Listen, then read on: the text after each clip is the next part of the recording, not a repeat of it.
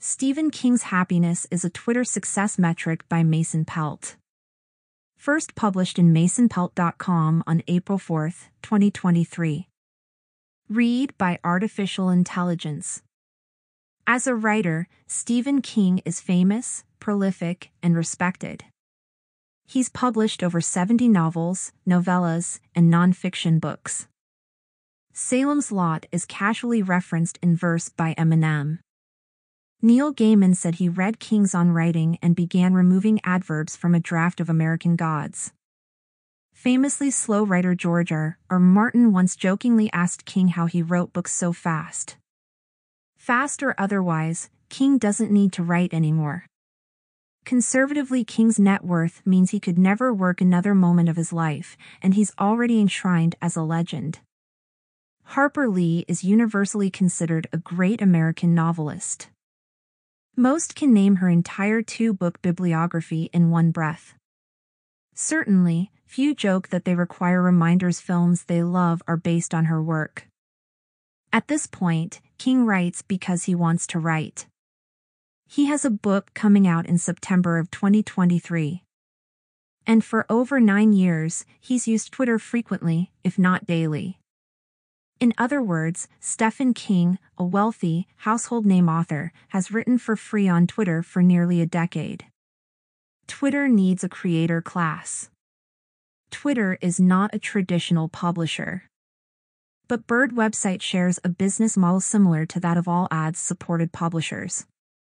A circle that requires creators, advertisers, and consumers. If content isn't attracting consumers, reach drops. If reach drops, advertisers leave. If advertisers go away, the publication dies.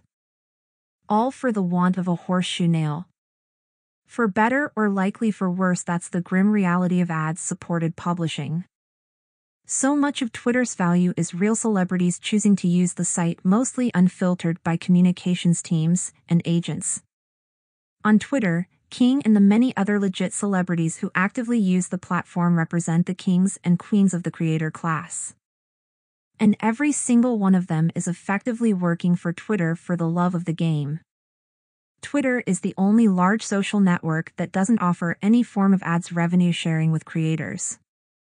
Ice-T, Gwyneth Paltrow, or Ryan Reynolds may successfully use Twitter to drive measurable sales of concert tickets, mobile phone service, or vagina-scented candles.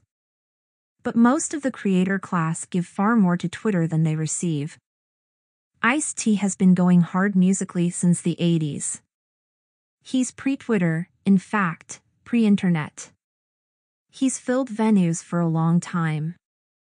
Now he has mainstream fame and assuredly a well-funded team to promote shows.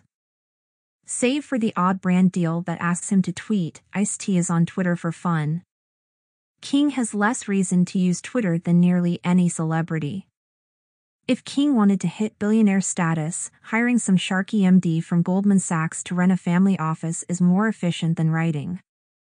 If he wanted to promote his next book, few publications on earth wouldn't let him publish a personal essay about, well, anything he wanted.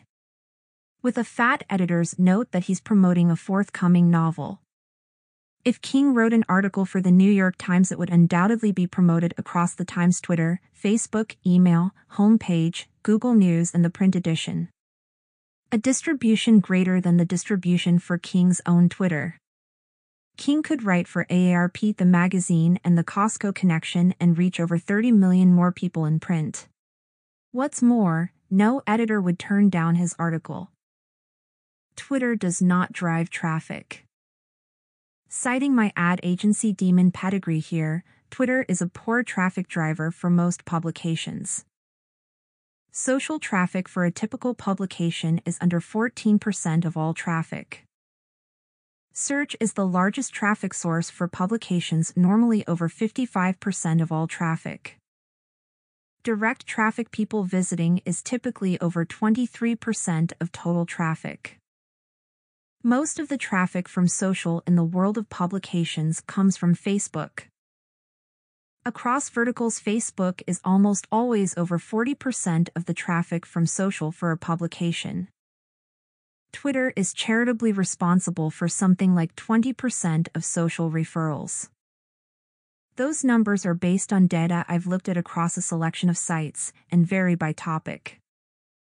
Crypto, for example, gets far more traffic from Twitter, and cooking media gets a lot of traffic from Pinterest. But on the average, Twitter is a modest portion of traffic for established publications.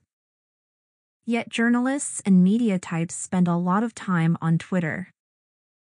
Media types are a lower form of creator class than legit famous people, but they are needed for the ecosystem. Prior to Musk, they were catered to, because the knight and bishop class were good for business. Twitter gains much from the media class. The content of journalists, bloggers, podcasters, and YouTubers backfills the content pathways celebrities leave vacant. This lower-tier creator class also create content off of Twitter where they on average have far more distribution. The time these folks spend on Twitter is reflected off the site.